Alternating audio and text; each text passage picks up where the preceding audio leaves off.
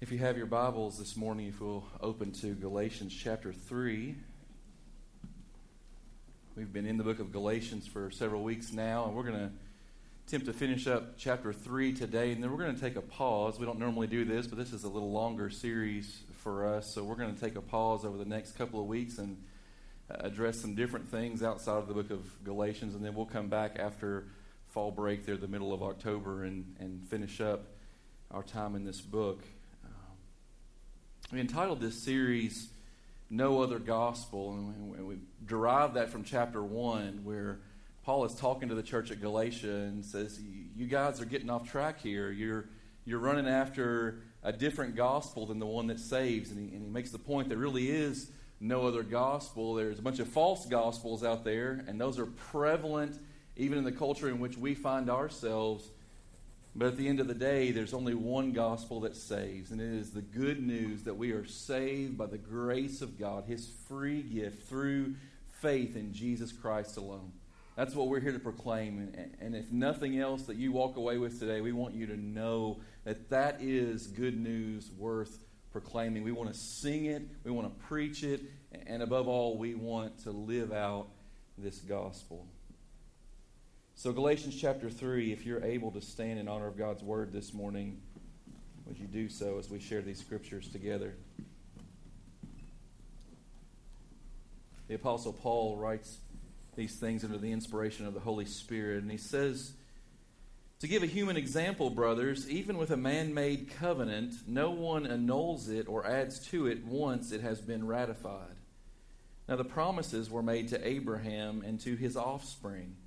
It does not say, and to offsprings, referring to many, but referring to one, and to your offspring, who is Christ. This is what I mean. The law, which came 430 years afterward, does not annul a covenant previously ratified by God, so as to make the promise void. For if the inheritance comes by the law, it no longer comes by promise, but God gave it to Abraham by a promise. Why then the law? It was added because of transgressions until the offspring should come to whom the promise had been made, and it was put in place through angels by an intermediary. Now an intermediary implies more than one, but God is one." Verse 21. "Is the law then contrary to the promises of God? Certainly not. For if a law had been given that could give life, then righteousness would indeed be by the law. But the Scripture imprisoned everything under sin, so that the promise by faith in Jesus Christ might be given to those who believe.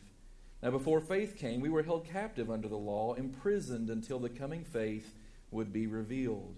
So then the law was our guardian until Christ came, in order that we might be justified by faith.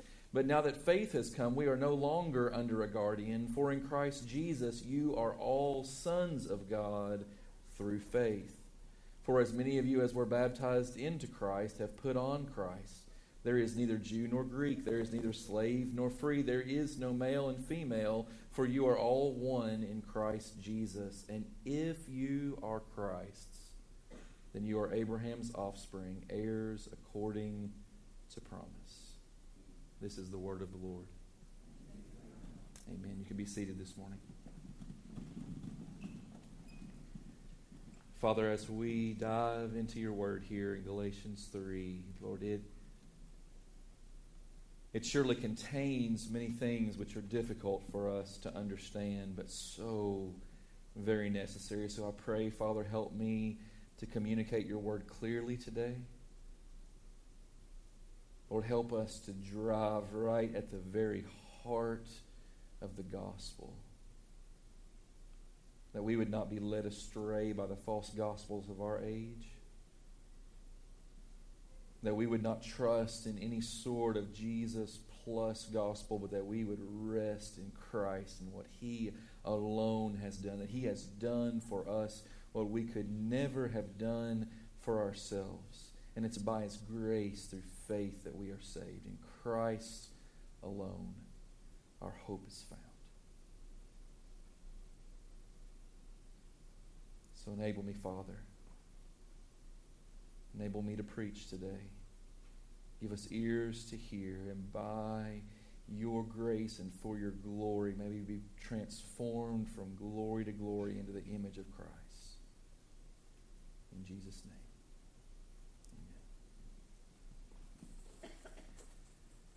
I've entitled the message today, The Gospel Promise, mostly because the word promise is so prevalent in this part of the book of Galatians. You find it 8 times in the verses that we just read. And in fact, if you enjoy marking your Bible, I would encourage you just to underline or circle that word promise that you see there 8 different times, because it's really the theme of what we're going to talk about this morning, and right here at the heart of this book that gives us a clear picture of the gospel.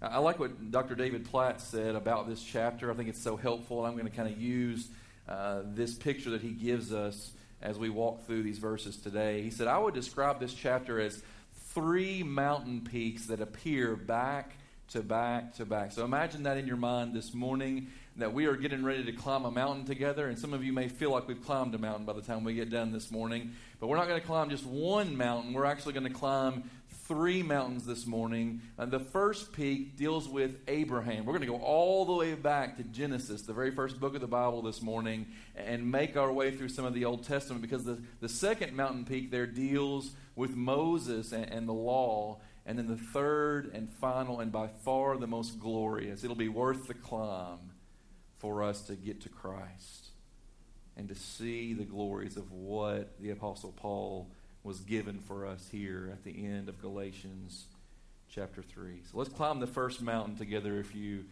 would. We're going to talk about the promise of the Lord to Abraham. I got to take you all the way back to the book of Genesis.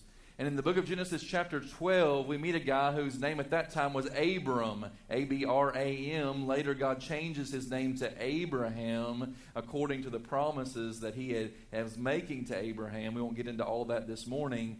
But what we learn from Abraham, and I want to say to you this morning, even if you drown out the rest of what I'm getting ready to say, if you were to go home with one thought this morning, I'm giving it to you right off the bat.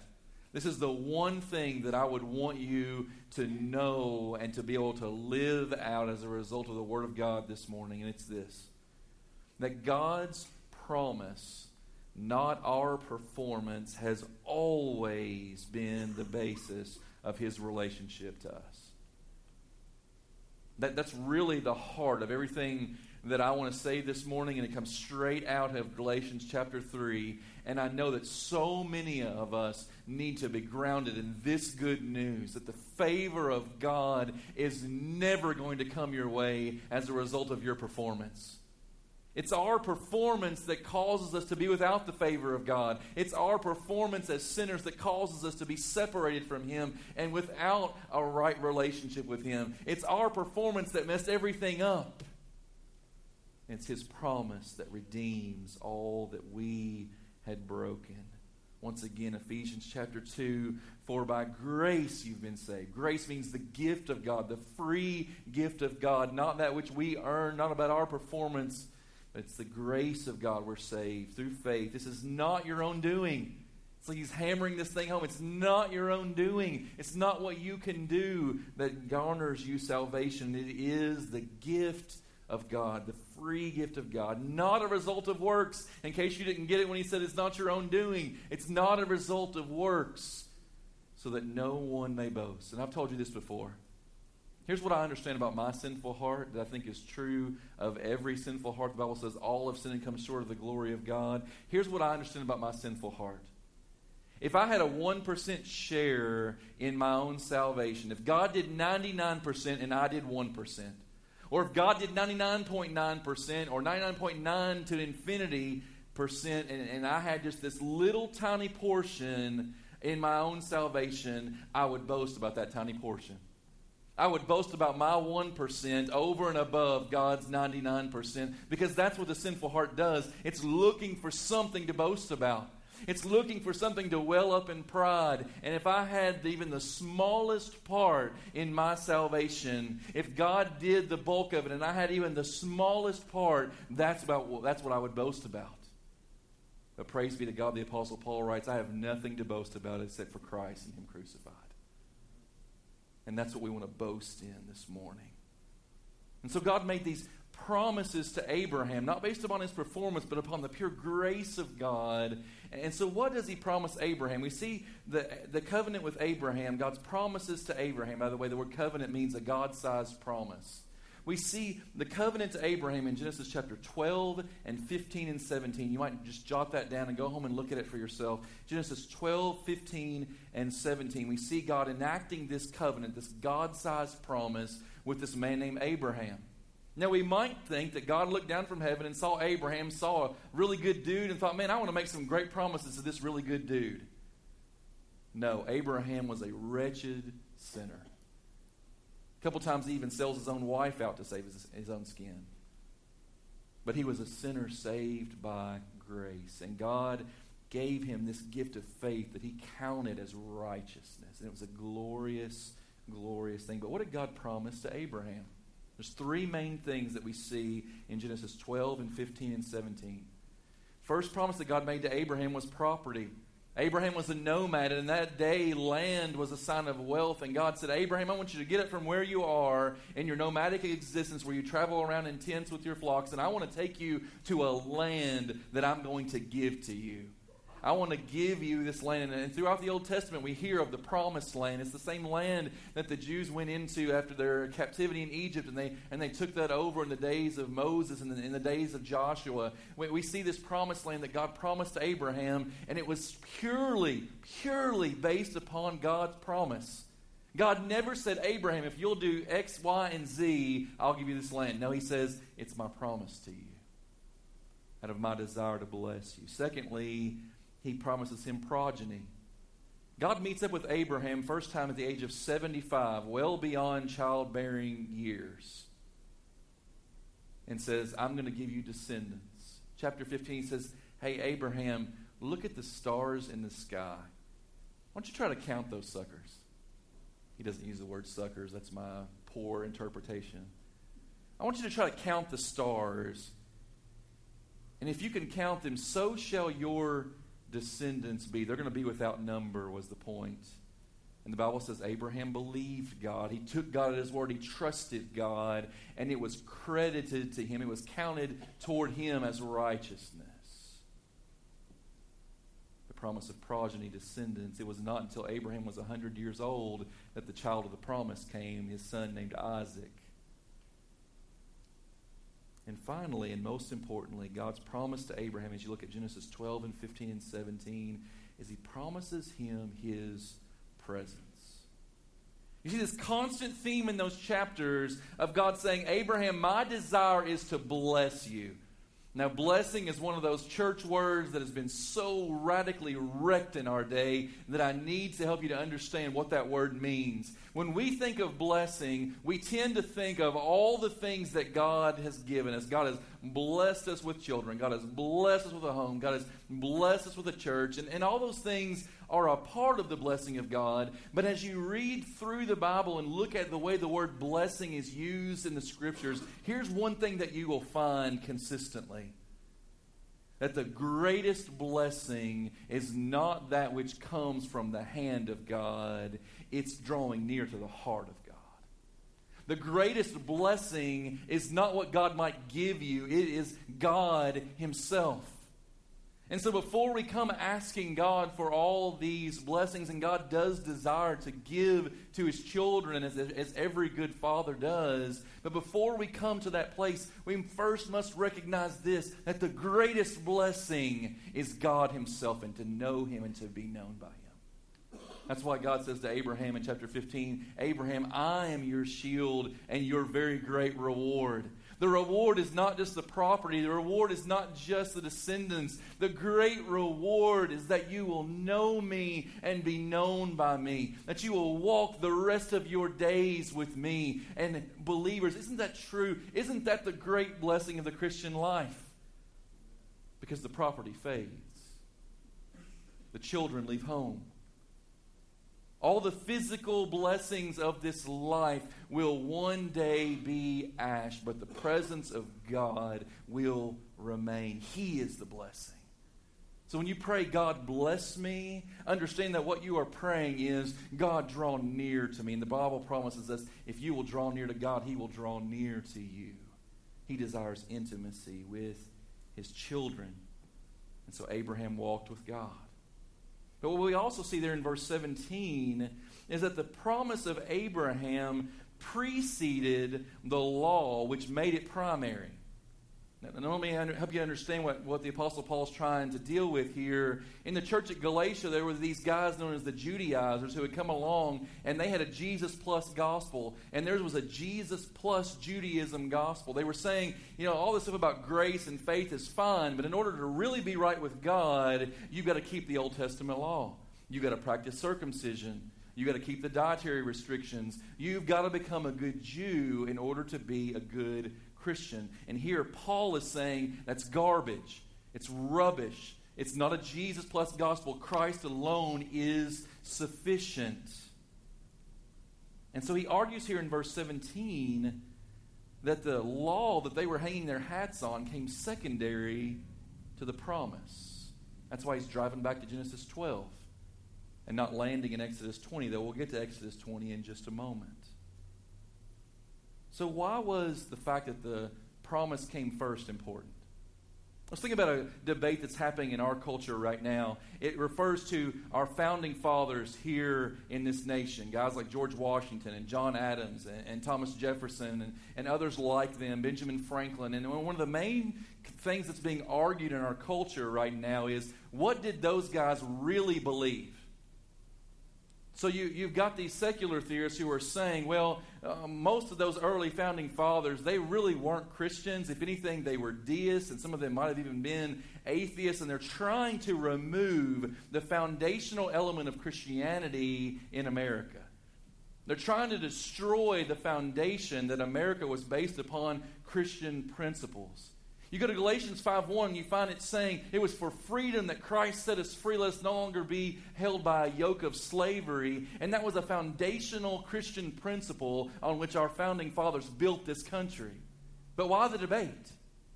Because they understand rightly that if you can destroy the foundation, you can get control. They understand rightly that if you can take away the Christian foundation of our nation, you can redefine this nation into whatever you desire it to be, which is anything but Christ-honoring and godlike. The Bible says if the foundations are destroyed, what can the righteous do? What recourse do we have if the foundations are destroyed? And what the Apostle Paul is doing here is he's saying, let's go back to the foundations. Let's go all the way back to Abraham, the founding father of the Jewish people. Let's go all the way back to Abraham, and let's remind ourselves that it was not the law that rescued Abraham. It was not about Abraham being a good boy and Sarah being a nice girl. No, it was about the promise of God. It was always about God's grace. It was always about God's promise, not our performance. And yet for so many in our churches today, they come to faith in Christ. They receive the grace of God in their lives. And they drive right back into a performance-based mentality, where I got to check off the boxes. Read my Bible today. I got to check off the boxes. Went to church this week. I got to check off the boxes. I tried to give a witness to somebody at work. We live our lives checking off the boxes when the list was burned at the cross. The list by which we would earn the favor of God was burned at the cross, and grace was given. I want you to notice something in Genesis 12. Now the Lord God said to Abraham, "Go from your country and your kindred and your father's house to the land that I will show you. And I will make of you a great nation, and I will bless you and make your name great so that you will be a blessing. And I will bless those who bless you, and him who honors you I will curse. And in you all the families of the earth shall be blessed." Who's the primary actor? It's God, isn't he? Saying, I will. That's promised language. He's not saying, I might give you a land, I might give you descendants, I might give you my presence. No, he says, I will. And God is the only one that can make promises that will come true 100% of the time. Because not only does he have the power to make the promise, he has the power to keep it. We've started something new with our family every Friday morning before school. We take the kids out for breakfast. And I could say to my kids today, hey, kids, on Friday, I will take you to the Farmhouse Restaurant in Cloverport for breakfast. They love that place, by the way. I'd recommend it to you. It's a good restaurant. But I have no certain authority or ability to be able to keep that promise. Who knows what's going to come up between now and Friday that would keep us from being able to have breakfast at the farmhouse? I want to keep that promise. My desire as a father would be to be faithful to my word and do that which honors God and is helpful to my children, but I have no ability to keep a promise about tomorrow. But God does. He who is unchanging, who knows the present, the past, and the future, who is sovereign over all things. This is why the sovereignty of God is so important. Because without a sovereign God, all of these promises are suspect. But because he is sovereign and in control of all things, he can and will keep his promises. I will, he says. But notice as well in verse 3, in you, all the families of the earth shall be blessed. You are sitting here today, follower of Jesus Christ, because God is keeping this promise. I don't know that any of us here are of Jewish background. If you are, God bless you, and we're thankful for you to be here today. But the vast majority of us here in Breckenridge County, we're Gentiles. Okay? We're non-Jews.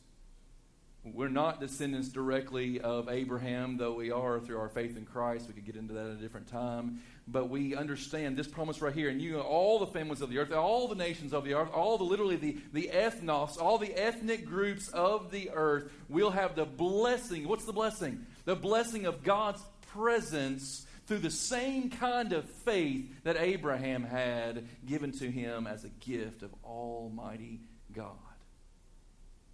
He's the God who says, I will, and he keeps his promises. Let's climb another mountain this morning. The purpose of the law of Moses. In verse 19, he says, well, then what's the purpose of the law?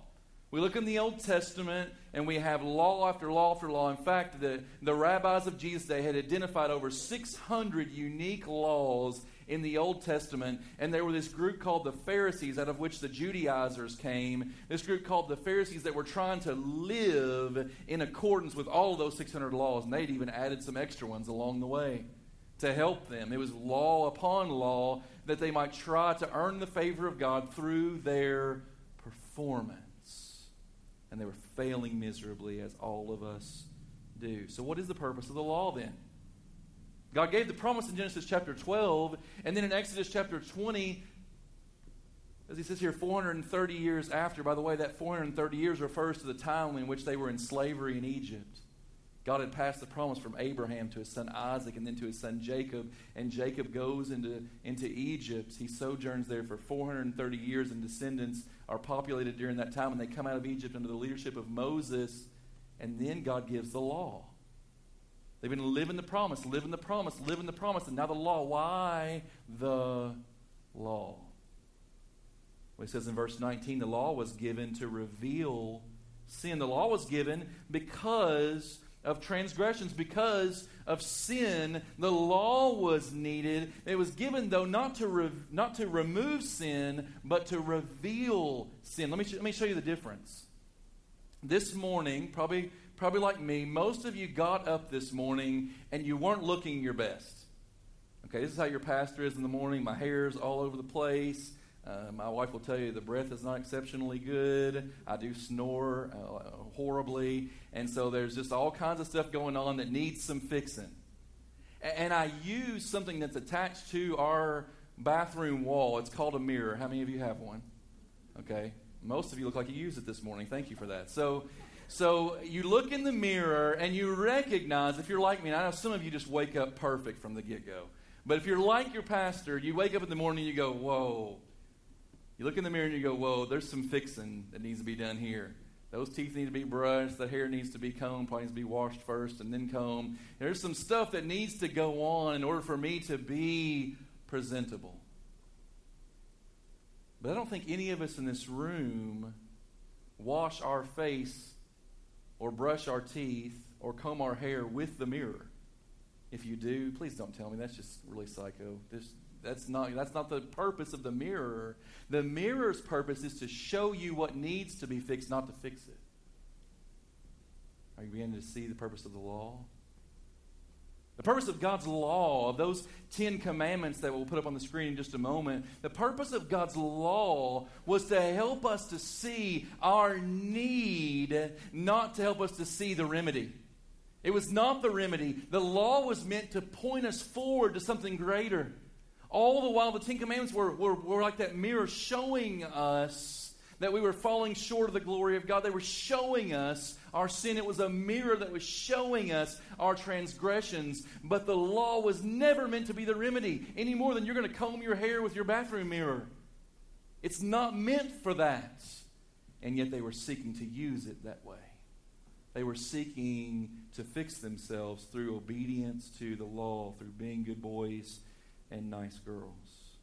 Romans 3, now we know that whatever the law says, it speaks to those who are under the law, so that every mouth may be stopped and the whole world may be accountable to God. The law shows us our sin and the wrath of God that we're due. For by works of the law, no human being will be justified in his sight, since through the law comes knowledge of sin. The law shows us, reveals to us, puts on display our sin.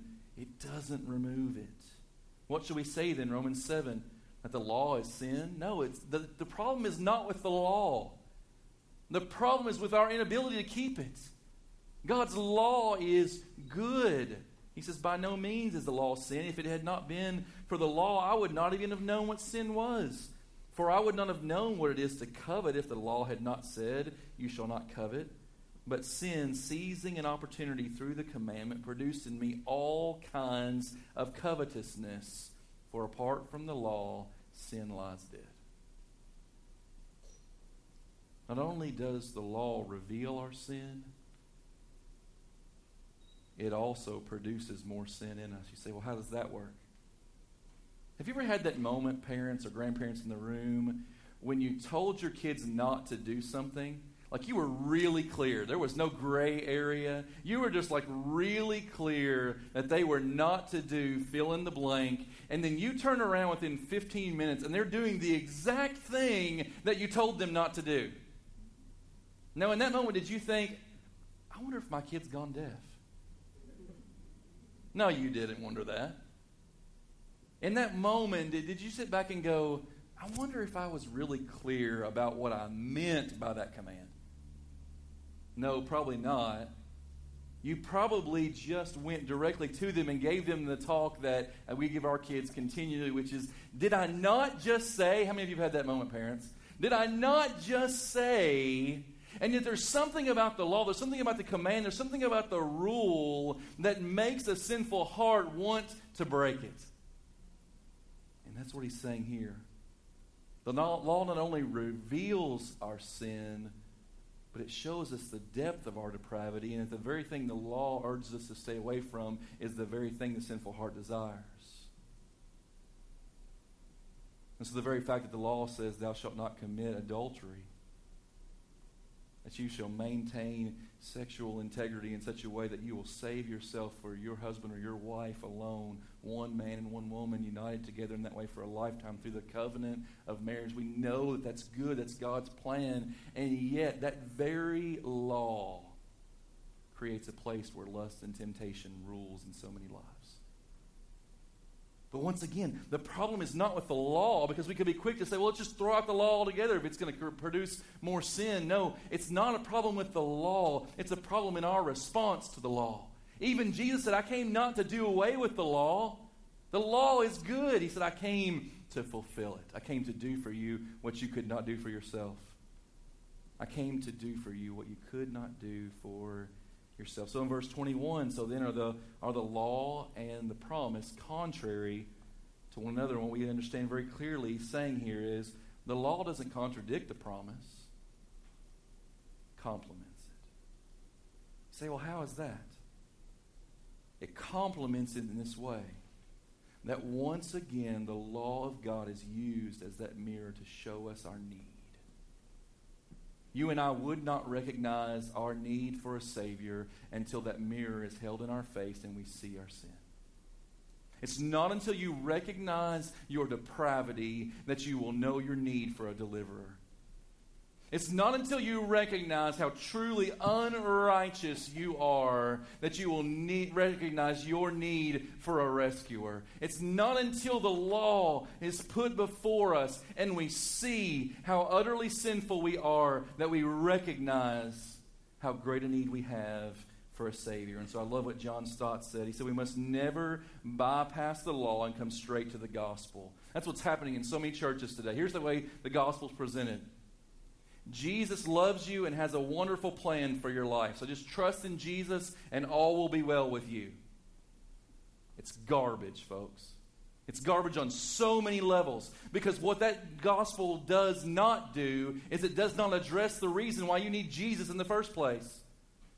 Until I can see my sin, I have no recognition of my need for a Savior. And by the end of that little phrase of the gospel, the so-called gospel there, Jesus loves you, has a wonderful plan for your life, just trust in Him and all will be well with you. Garbage. Jesus Himself said, if you follow after me, there's going to be persecutions and temptations. In this life, you're going to have trouble. There's going to be hardships. Go read the book of Job, for crying out loud. And if you think that God has made you a promise that your life will be fine, that all will go well with you, if you just trust in Jesus, it's a false gospel, folks. What the gospel says is that you are radically sinful, rebellious against a holy God and deserving of His wrath. That we are lawbreakers deserving of eternal punishment, but God in His grace came to rescue us and took our punishment upon Himself in the person of Jesus Christ. That's way better news than try really hard and God will be happy with you.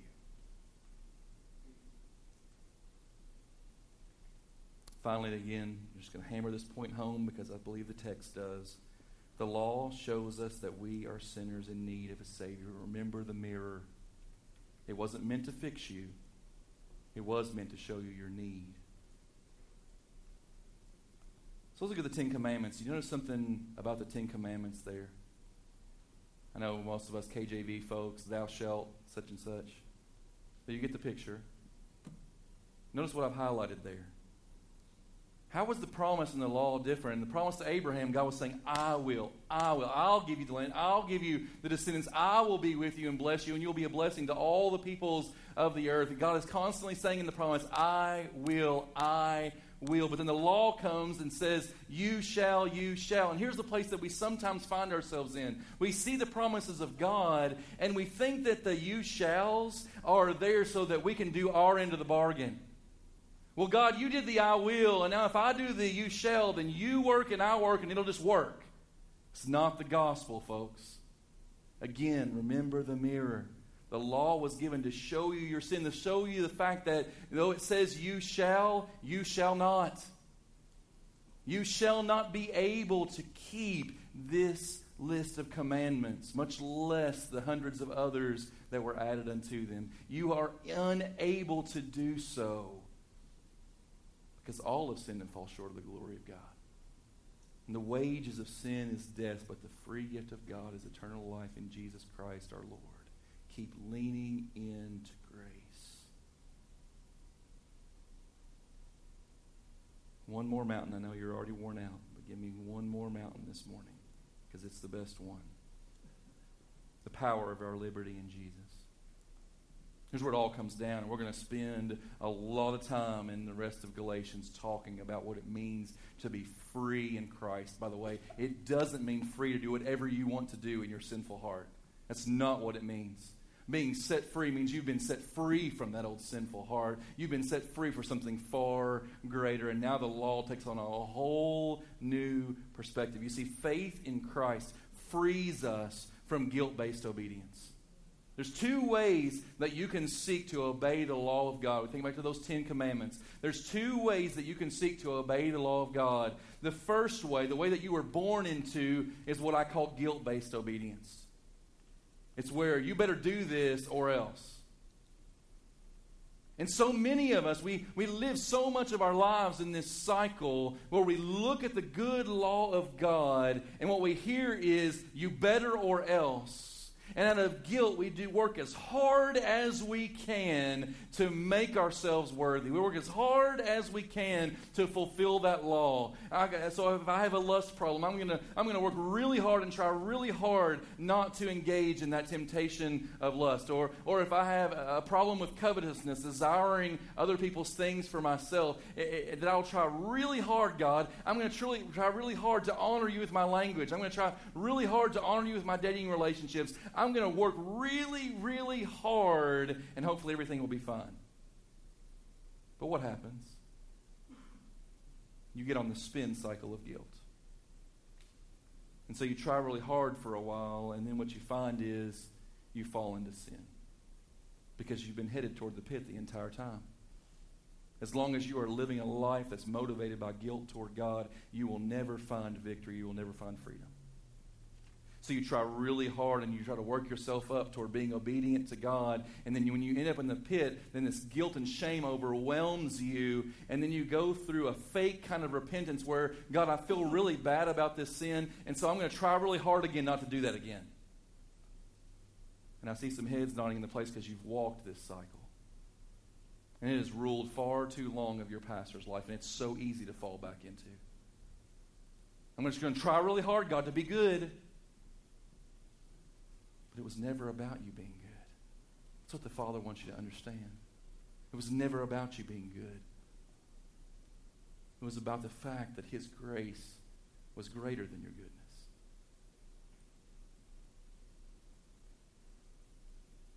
And so Tim Keller says, and I think this is so true, once we come to the law motivated by gratitude instead of guilt, we find that we're better in our obedience to the law than we ever were when we thought our obedience might save us. Some of you can relate with that. Having walked in grace for a season now, you're saying that's so true. I find more holiness in my life. I find more righteousness in my life. I find more obedience to God in my life now that I'm not racked with guilt, that I'm living in gratitude. And so the law now becomes something that I do not to earn the favor of God or seek to keep the favor of God. The law now becomes something that I do out of gratitude for the fact that the favor of Almighty God has been given to me as a result of the cross. That's completely different. I don't know if you understand how utterly different that is than a guilt-based obedience, where I'm trying to work myself into the favor of God or to maintain something that God has done for me. When I'm living in that spin cycle, and then I just pause and see Christ has done it all. We sing it, don't we? Jesus paid it all. I have yet to hear us sing, Jesus paid some of it, now it's your turn.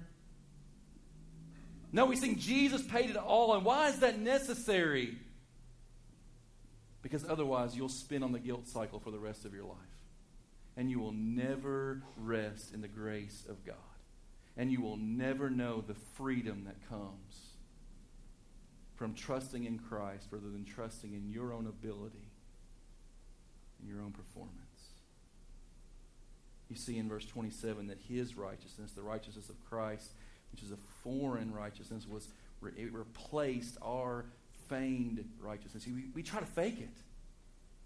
For so much of our lives, we try to fake righteousness, to look good. Even we come into our churches and we put on the church face, and somebody comes up to you and says, "Hey, brother, how you doing this week?" And we go, "Good, I'm fine. Everything's wonderful." And inside we are racked with guilt, and there is sin and temptation, and our marriages are falling apart, and our kids have gone AWOL, and we're wrestling and struggling. But we come into church and we put on the church face. I'm good. 2 thumbs up. It's garbage. How different would it be if we were able to lay bare our hearts before God and be honest with our struggles? So much so that when we come into this place and somebody asks, "How are you doing this week?" we could truly be honest. You know what? I'm really struggling. My marriage is falling apart. I'm really concerned about my kids. They're hanging out with the wrong crowd, and I don't know what to do about it. I think I'm going to lose my job. I'm really scared of what that's going to mean for my family. You see what would happen if we would begin to get honest with one another in the church, rather than just giving our I'm fine, I'm good? If we would begin to be really honest about the fact that all of us are wrestling, all of us are struggling, and if you're not struggling right now, let me go ahead and give you the warning. You will be. This too shall pass, and you will find yourself in the struggle. Life will happen to you, and will you run back to a guilt-based obedience where you seek to earn the favor of God, or will you rest in His grace in the middle of the turmoil? Will you rest in His grace in such a way that you won't try to fix it in your own power, because you're only going to make it worse. You're only going to make it worse. That's your only ability. That's my only ability. And He's only in His ability to make it better, to fix what we've broken. Now in Christ Jesus, Ephesians 2, you who were once far off, you Gentiles, you who were once far from God, they're described, Gentiles in the New Testament are described as without God and without hope in the world.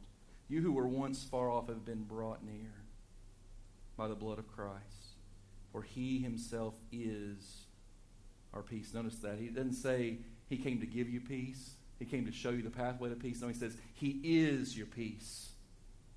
You don't have peace right now? Look to Christ. He is your peace, who has made both of us one and has broken down in His flesh the dividing wall of hostility. Let me show you one last thing. We'll wrap up this morning. Look with me there in verse 28. We'll start in verse 27. As many of you as were baptized into Christ have put on Christ. Verse 28, there is neither Jew nor Greek. There is neither slave nor free. There is no male and female. You are all one in Christ Jesus. You say, well, what's that all about? What he's setting out for you there in verse 28 is the three great dividing lines of the culture in which Paul was ministering the gospel. The greatest of them was between the Jews and the Gentiles, or here the Jews and the Greeks. That was the greatest divide in the culture. There was a Grand Canyon-sized chasm between Jews and Greeks in that day. The Jews would not even eat in the home of a Gentile, much less associate with them. That was the greatest divide. The second greatest divide was between those who were slaves and those who were freedmen. Those who were slaves and those who were freedmen. By the way, slavery is by no means dead in our world today. It's just taken on an uglier, more insidious form. The second greatest divide in that culture was between slaves and free people.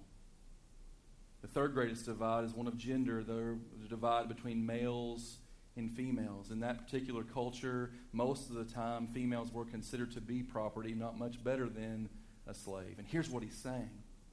He is not saying God came so we could all be gender neutral and all the cultural nuttiness that's going on. This verse has been used to defend some of the cultural craziness that's happening in terms of gender. No, God created us male and female, but it was never His design or desire that male and female would become a wall erected between people. And God created Jews and Greeks, Jews and Gentiles, but it was never His desire that those racial things would become a separating wall between people. And God created some who are wealthy and some who are poor, some who are educated and some who are uneducated, some who live in the city and some who live in the country, some who worship at the altar of the University of Kentucky and some at the altar of the University of Louisville. I didn't get much laughter that time either. I'm going to quit using that joke. But all the dividing walls that are built are decimated by the gospel. That's what he's saying. It's not that it's still by God's design that we were created men and men and women have different functions to live out in the home and different ways to glorify God. But they come together and they complement one another. They don't contradict one another. That's what our culture is not getting about this gender issue. The gender issue is a gospel issue, church. It's not just about what label goes in the bathroom. It's about the fact that God created us in that way so that men and women could come together and complement one another as a living picture of the gospel. That's what marriage is. When a husband and wife come together, a man and woman come together in all of their glorious differences, they have the opportunity to become a living picture of the gospel, where all those glorious differences are laid at the foot of the cross, where the ground is level,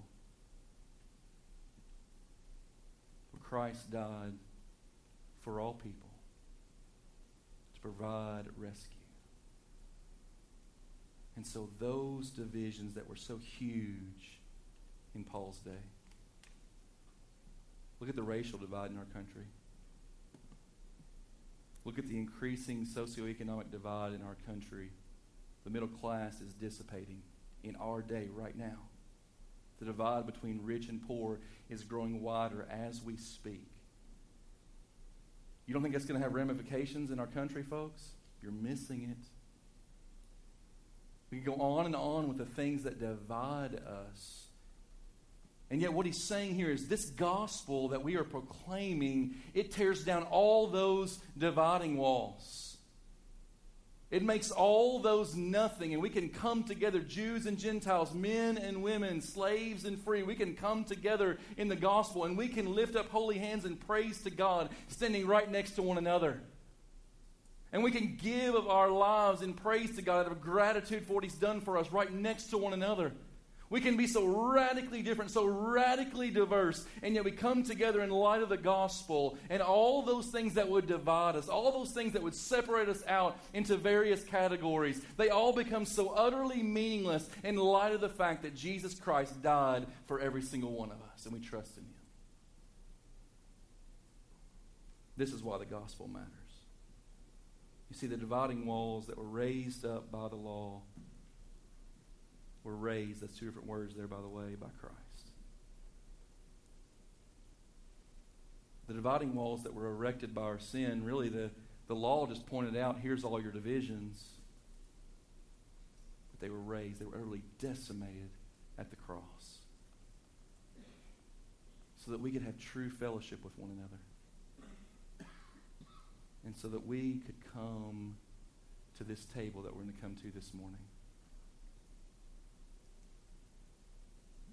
And so ultimately, all the promises of God find their yes in Him, in Christ.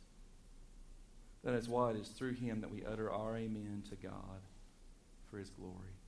So as we come to that last mountain peak,